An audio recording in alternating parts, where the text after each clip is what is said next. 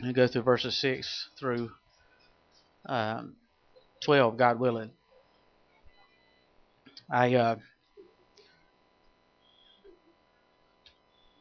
We introduced First Peter, and we went through some of it last week. As we read from the text this morning, would you stand with me in reverence and honor of God's holy word and respect? And Peter writes through the Holy Spirit, "In this you greatly rejoice, though now for a little while, if need be, you have been grieved by various trials, that the genuineness of your faith, being much more precious than gold that perishes, though it is tested by fire, may be found to praise, honor, and glory at the revelation of Jesus Christ, whom having not seen you love, and though now you do not see him, yet believing, you rejoice with joy inexpressible and full of glory, receiving the end of your faith, the salvation of your souls. Of this salvation the prophets have inquired and searched carefully, who prophesied of the grace that would come to you, searching what manner of time the Spirit of Christ who was in them was indicating when he testified beforehand the sufferings of Christ and the glories that would follow.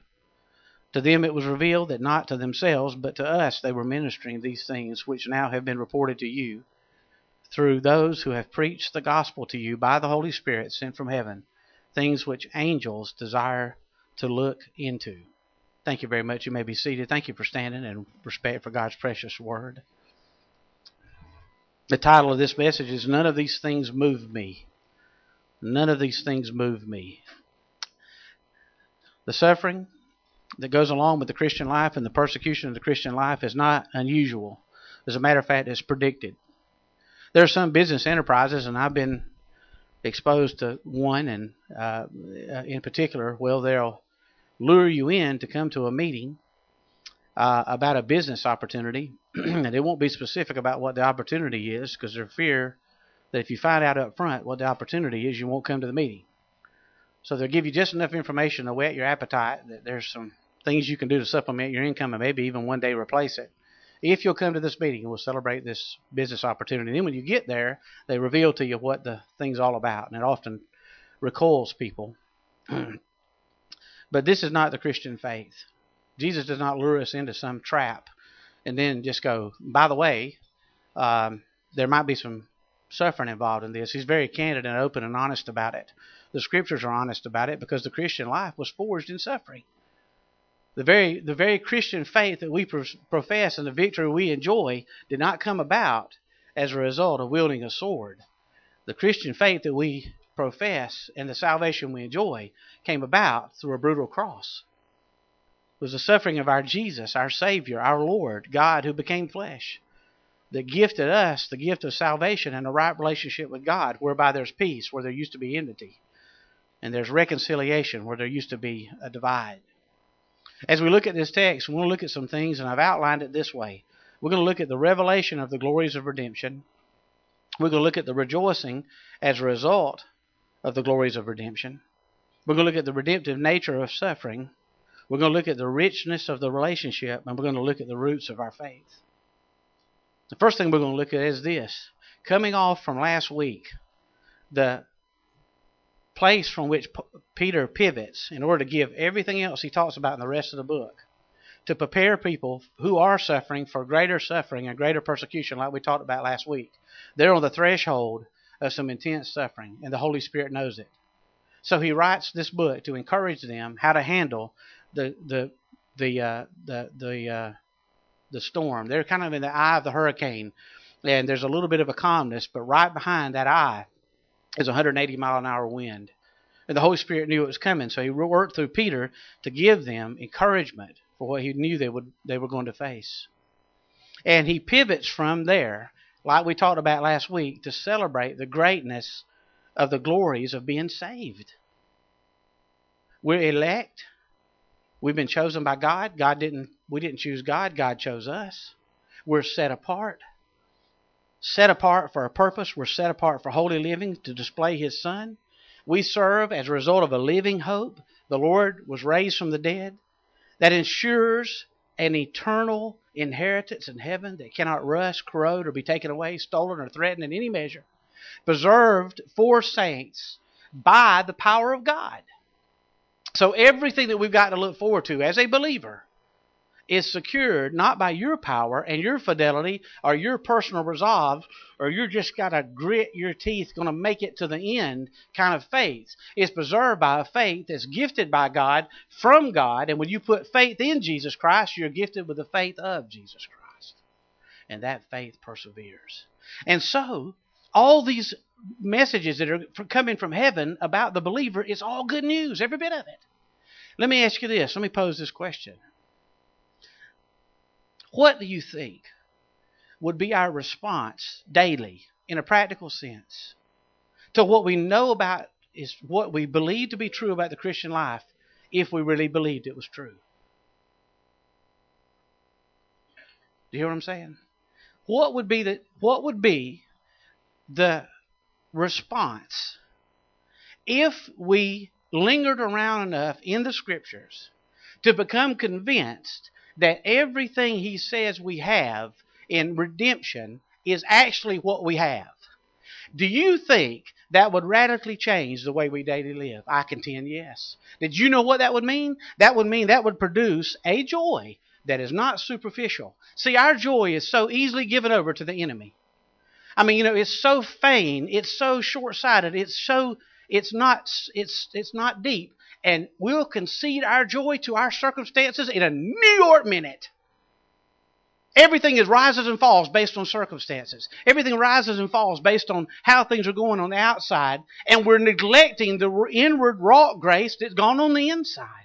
And the Apostle Paul's saying, listen, or Peter's saying this: the joy and victory that you can experience through your suffering is based on what's already been done for you. The trouble is we don't spend enough time in the Scriptures to meditate on the Word of God, to let take root truth such as the fact that you are elect, that you are set apart, that you've been chosen, that you serve at a living hope, because Jesus Christ was raised from the dead 3 days later. That you are justified, and from heaven the verdict has come down, and for God's elect who've repented toward God and put faith in His Son, the verdict is this: you are not guilty. That's what justification means. It means that you have been declared innocent of all charges, and you will never, ever suffer the wrath of God that you rightfully deserve on your own. Hallelujah. What if we began to be convinced that those things that we say are true are true? We give intellectual assent to them. We say they're true, and nobody in this room probably would take us to task on them because they're clearly biblical. But why don't we walk in them? Why is there such a divorce or a divide between what we believe to be true and how we're currently living? And the reason is because we really haven't let it take root. Lord, I believe, but help thou my unbelief. And I know of no other way to do that except to dive into the Scriptures and let the Scriptures dive into you. And then, whatever's going on the outside only serves to reinforce the truth that you've learned on the inside. Don't let our joy, don't concede your joy. Don't concede our joy. Don't give it over to the enemy so easily. Every time he goes, boo, don't give it up. Go to the Scriptures. Dig a well, because you'll need it. The next time you'll need to draw and take a drink from it. The next time you go through that valley, dig a well while you're there. Go search for the living water. It only stands to make you stronger. And so the revelation of the glories of redemption he comes off of, and he says, now, what's your response? Look at it. In verse 6, in this you greatly rejoice. Now this is the rejoicing as a result of the glories of our redemption. Do you know what that word means? And it might say that in some of your translations. It means be exceedingly glad. It means giddy. It means slap happy. It means intolerable joy. It means persistent joy. It's in the present tense. So it means that it's something that characterizes and should characterize the life and witness of a believer. You need to check your joy quotient. And if your joy quotient is lacking, it means that, not that there's something wrong with the truth and the Savior who redeemed you, there's something wrong with your understanding of it and your belief in it. There's the disconnect. Oh man, Joyful, patient endurance through present suffering is realized through the possession of a persistent eternal perspective. If we say, okay, if all of that's true and my eternity's secure, everything that the devil would throw at me to threaten me cannot threaten me, because everything he wills to threaten is secure in heaven, so he can't touch it. So the only thing he can do with is mess with me down here. But everything I have down here is not my inheritance. My inheritance is there. It's safe. It's secure. It's protected. And God will see it through. I'm going to realize it one day.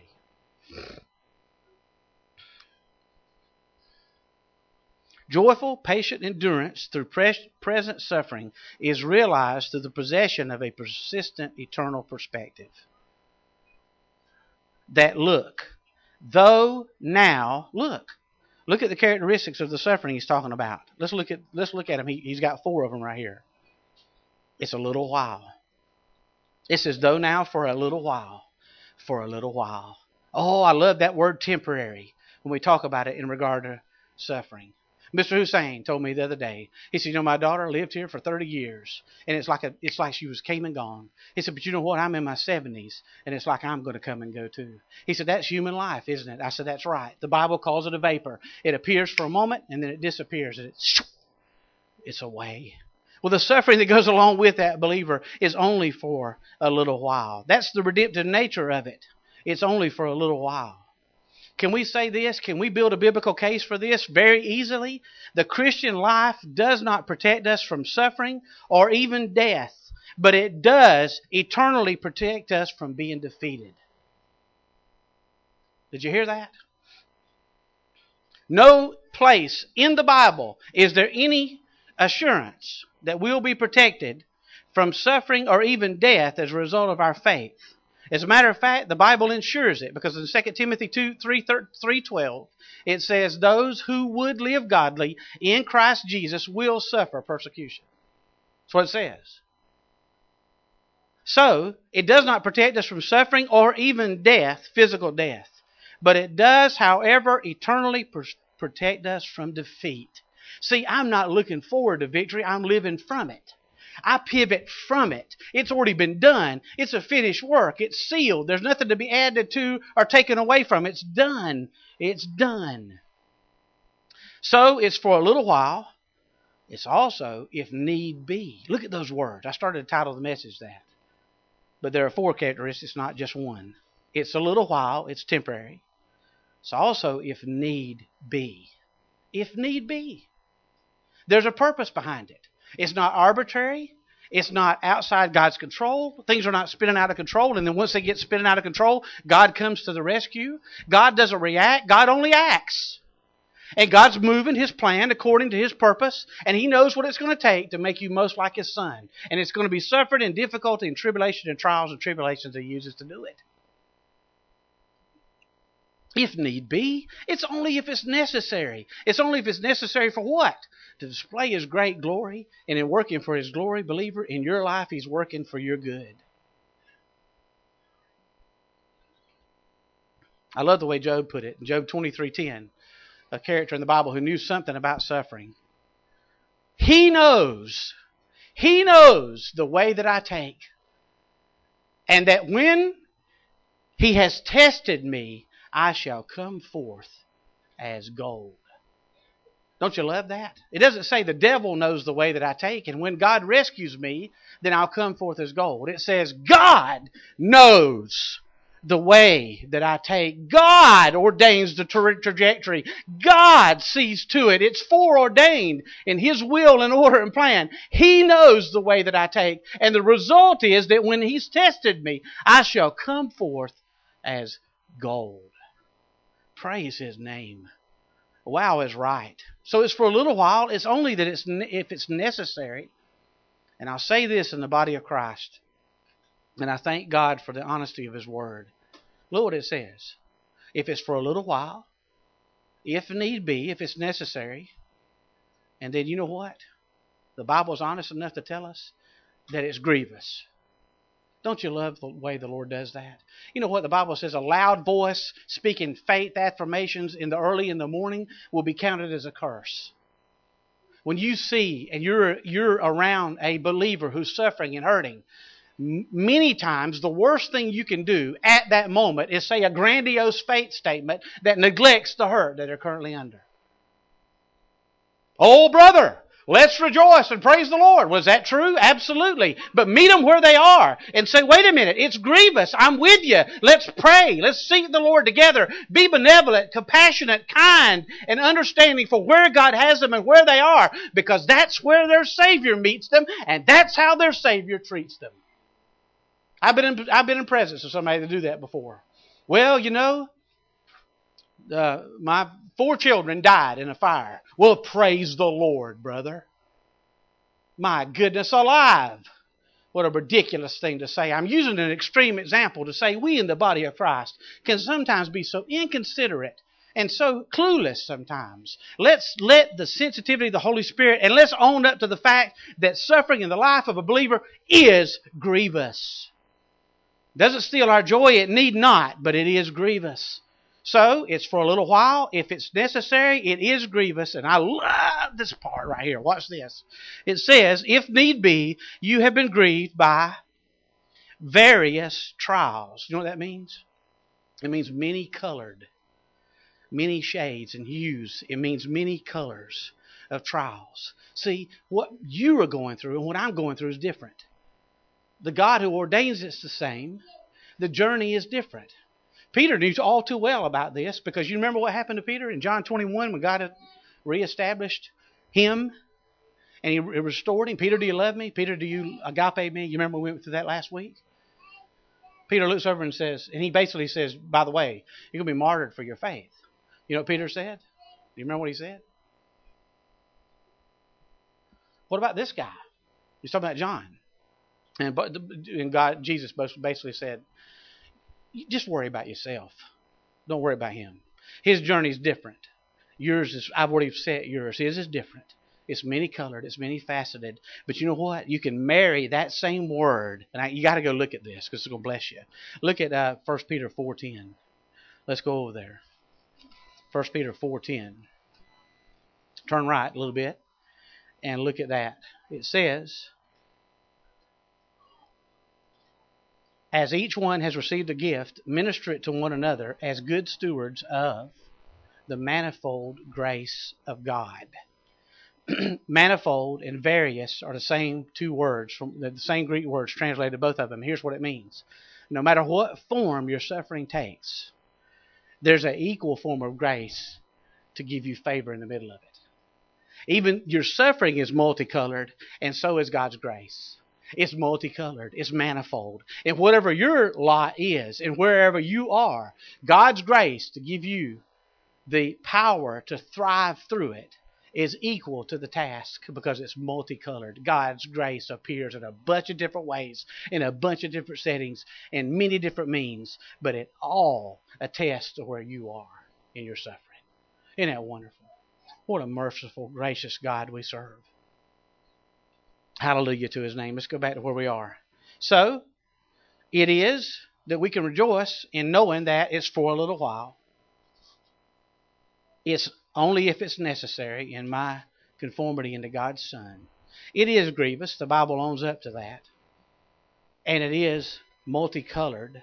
It takes many forms, and it's accompanied by many forms of grace to empower us to deal with it.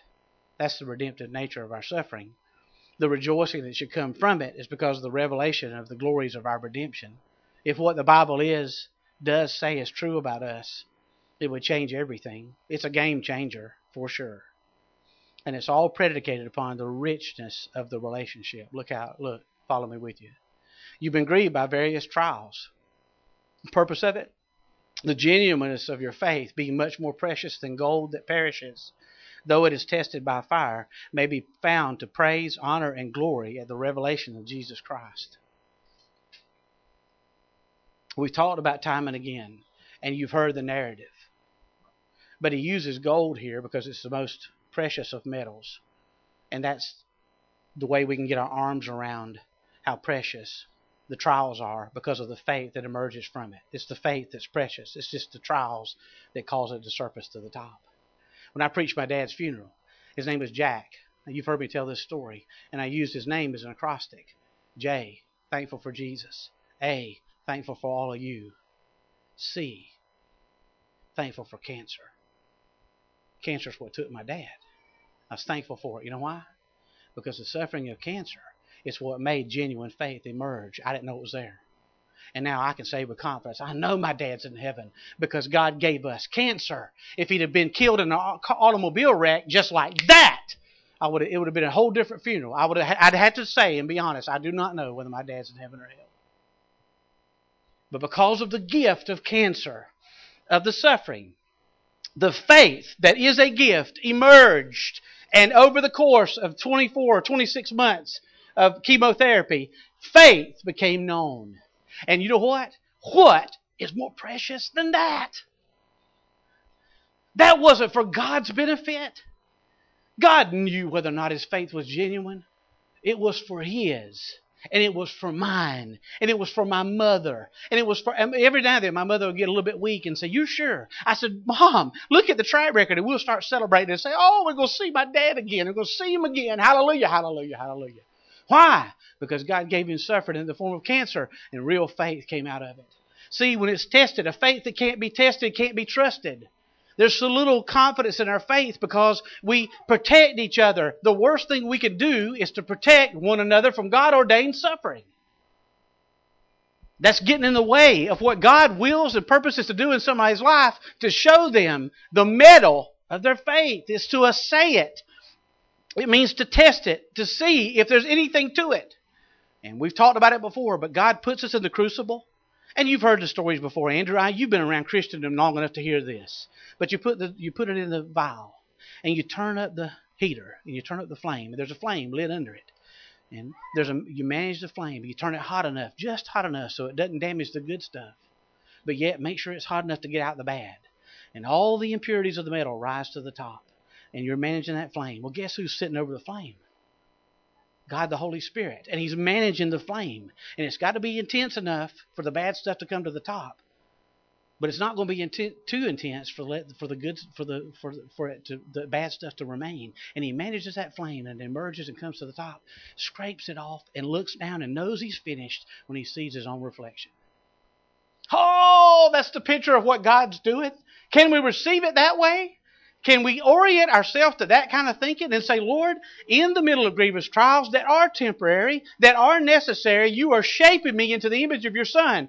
When things were well, I ask you that. Have you ever done that? God, make me like your Son. And then God goes about doing it, and we go, I didn't bargain for that. He says, wait a minute, that's how it's done. Oh, what a grace, what a gracious God we serve. Look at Romans 5, 3 through 5. And Andrew, y'all studied this, I know, in your home Bible study. Your dad's told me as much. Look at Romans 5. Let's go over and look at it. The genuineness of the faith being tested. Whether or not your faith is real is of great interest to you, isn't it? And some of us doubt our salvation and need not doubt it because we draw from the Word of God, and then we respond correctly and in faith in the middle of trials, and then faith begins to take root, and it's the kind of faith that we can put our confidence in to have some kind of assurance of knowing that when we drop dead, we're going to be in His presence. Look at Romans 5. It says, and not only that, but we also glory or exult in tribulations, knowing that tribulation produces perseverance, and perseverance, character, and character, hope. And hope does not disappoint because the love of God has been poured out in our hearts by the Holy Spirit who was given to us. Can I say this right here?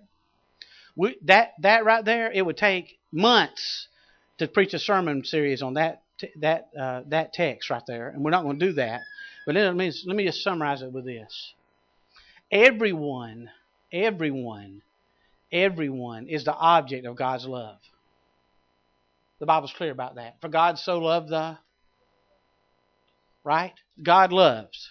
That's His character. It's what God does because, Kelly, it's who He is. God loves because He is love.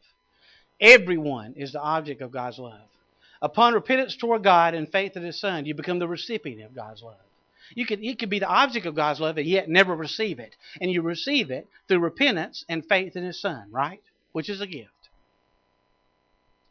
Patient endurance through trials is when you begin to understand God's love. See, you're the object of it before you got saved. Everybody you see around you, saved and lost, is the object of God's love. Upon repentance toward God and faith in His Son, you become the recipient of God's love. But patient endurance through trials is when you begin to understand God's love. And when you understand God's love, it's based on the fact that you've responded correctly to the trial, and your default has been the relationship. And out of that emerges what? Confident hope and joy, because you realize you've been through the ringer, come out the other end based on the grace of God, and because of that, you're more confident in your faith than you've ever been. It's redemptive in nature. It's redemptive because because of what God wants to show you about your relationship with Him. It's also redemptive because when He works in your life and you faithfully endure, it preaches the gospel to others. When you have a testimony that says, you know what, hey, look, I've seen you go through. I've watched from a distance and seen your life. And you go, hey, let me tell you this. I'm going to ante up and just own up to you. Let me tell you this. Any joy that you've seen me have and any peace I've had through this, and I've had my times, but any patient endurance you've seen through this is because I'm saved. Because God's changed my life. How'd He do it? And then it's a platform for the gospel, isn't it? That's the redemptive nature of it. The richness of the relationship. Can I say this to you? And this came out in our Romans study when we were dealing with this and we were talking about this business about. Let's go back over to 1 Peter, if you will. I love the way the Navigators put this, and I don't know where the Navigators are now. That's a ministry that's been around for a long time, and I can't comment. I have no idea what bent they're on. I don't mean to say that they're on a bad one. I just don't know. I haven't been exposed to that ministry for a long time and many years, but I know that the rock they were hewn out of seems to be good.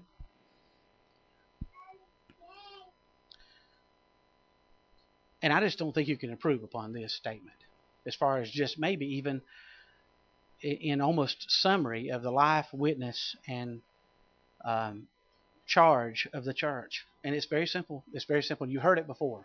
If you've been around long enough as a Christian, you've probably heard this before.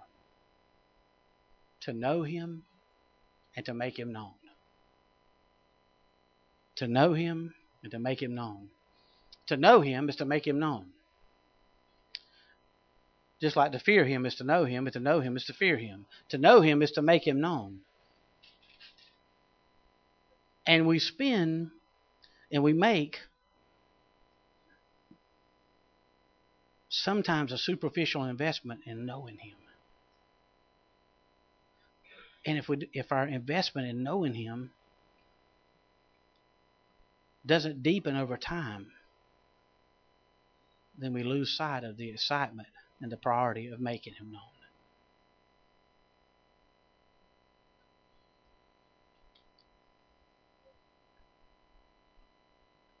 He said, your faith may be found to praise and honor and glory based on what? That having not seen Him, you love Him. And though you don't see Him now, you believe in Him. And you rejoice with joy inexpressible and full of glory, receiving the end of your faith, the outcome of your faith, which would be the salvation of your souls. The richness of the relationship of having believed and loved a God that you've never seen, but yet you've experienced. He's changed my life. He's changed your life. Here's the problem. This came out in the Roman study where we're talking about this. You got God up in the, let's say, make it, liken it to a plantation. And you got God up in the main house.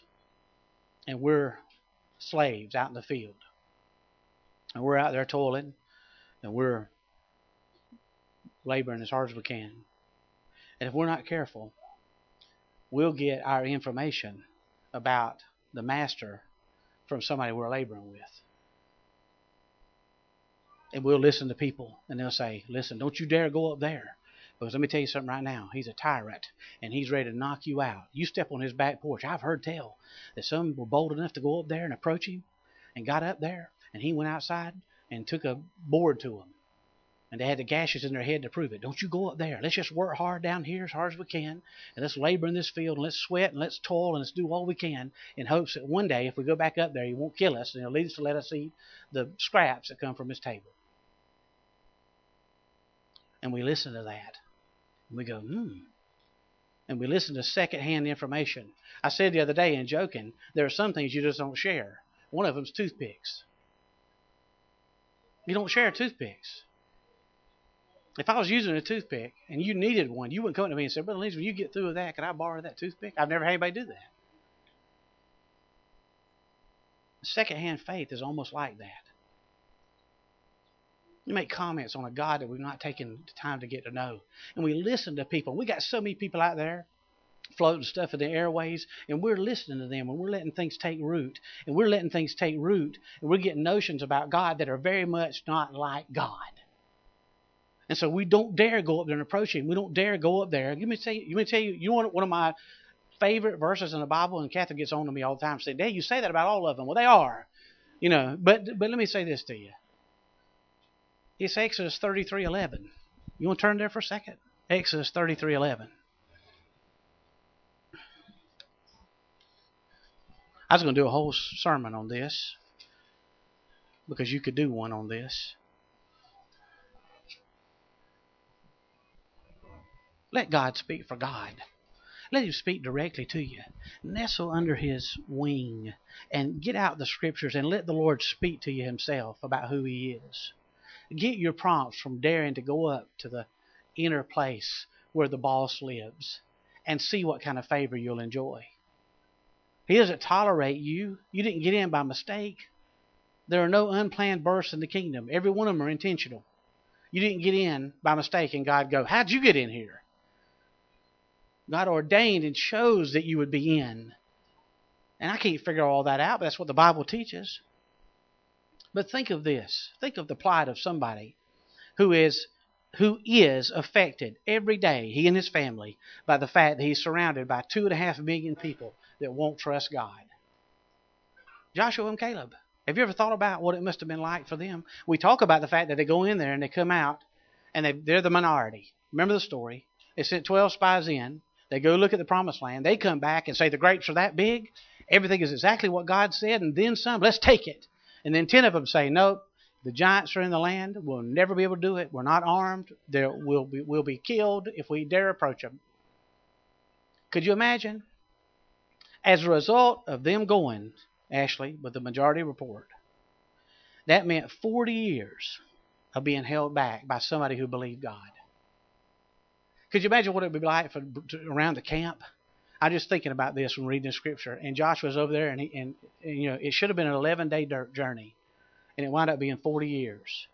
And I'm sure there would be many a nights he'd look over there on the horizon and see and go, we could be living there. We could be right there. My whole family could benefit from this, and we could have this forever. God's promised it to us. And everything you said about it, I got a taste of it, and I'm not satisfied with this at all. Because I've tasted to see that the Lord's good, and he whet my appetite, and I can't be satisfied with anything less than that. The manna's good, and I appreciate it, but I don't want to live on manna. I'm ready for some steaks. I'm ready for some big giant grapes, and it's right there. We're right there. You could lob a basketball over there to it. We're right there, and we can't go in because of the obstinate, disbelief, hard-headed, stiff-necked people around me.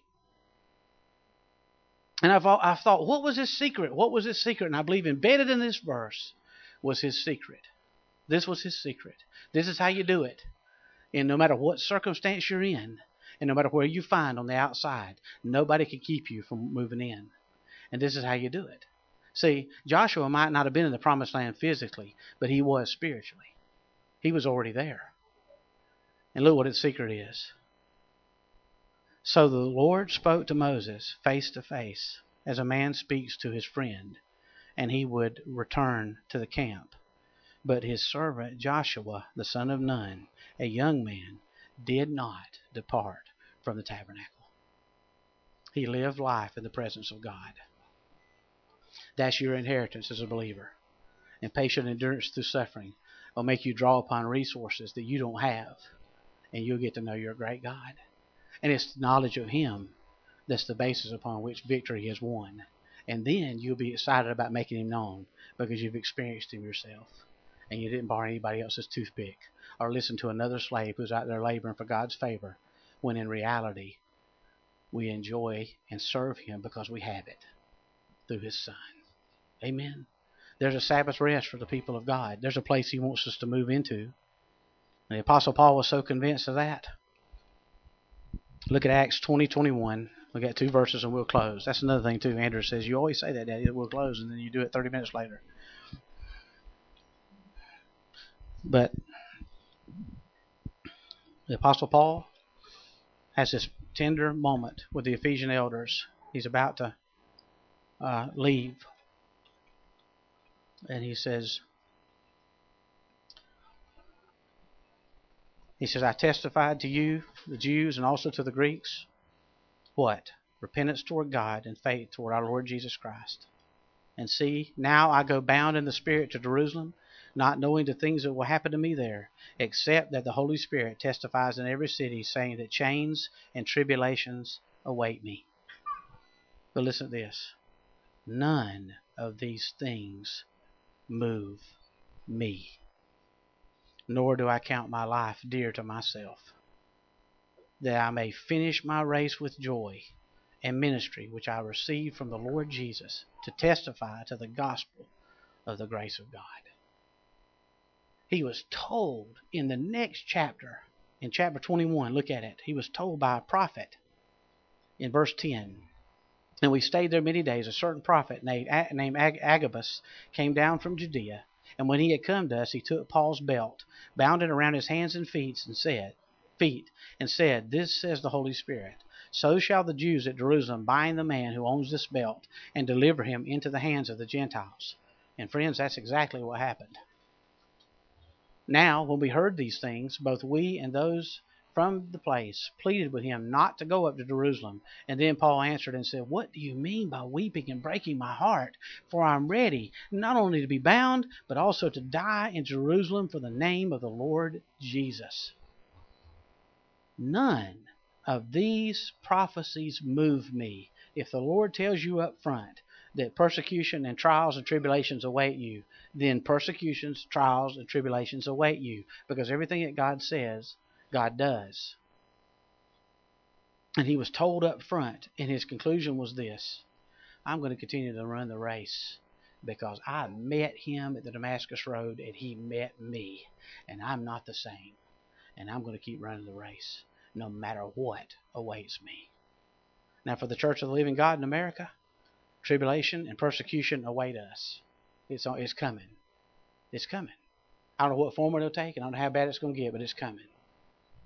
And we need to patiently endure. We need to be rejoicing over the position we hold with Jesus, because anything that's thrown at us from any enemy we have, world, flesh, or the devil, any of them, cannot threaten my treasure, because my treasure is not here. It's in heaven. And patient endurance is based on an eternal perspective, and it's rooted in a relationship that we care to know and develop with a benevolent, kind, knowable God who loves you, and he will test your faith, not for his benefit, but for yours. Amen. Don't let it move you. Don't let it get you off course.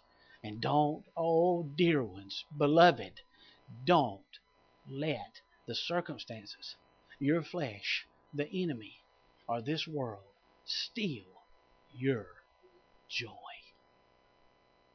Don't concede it. Don't give it away.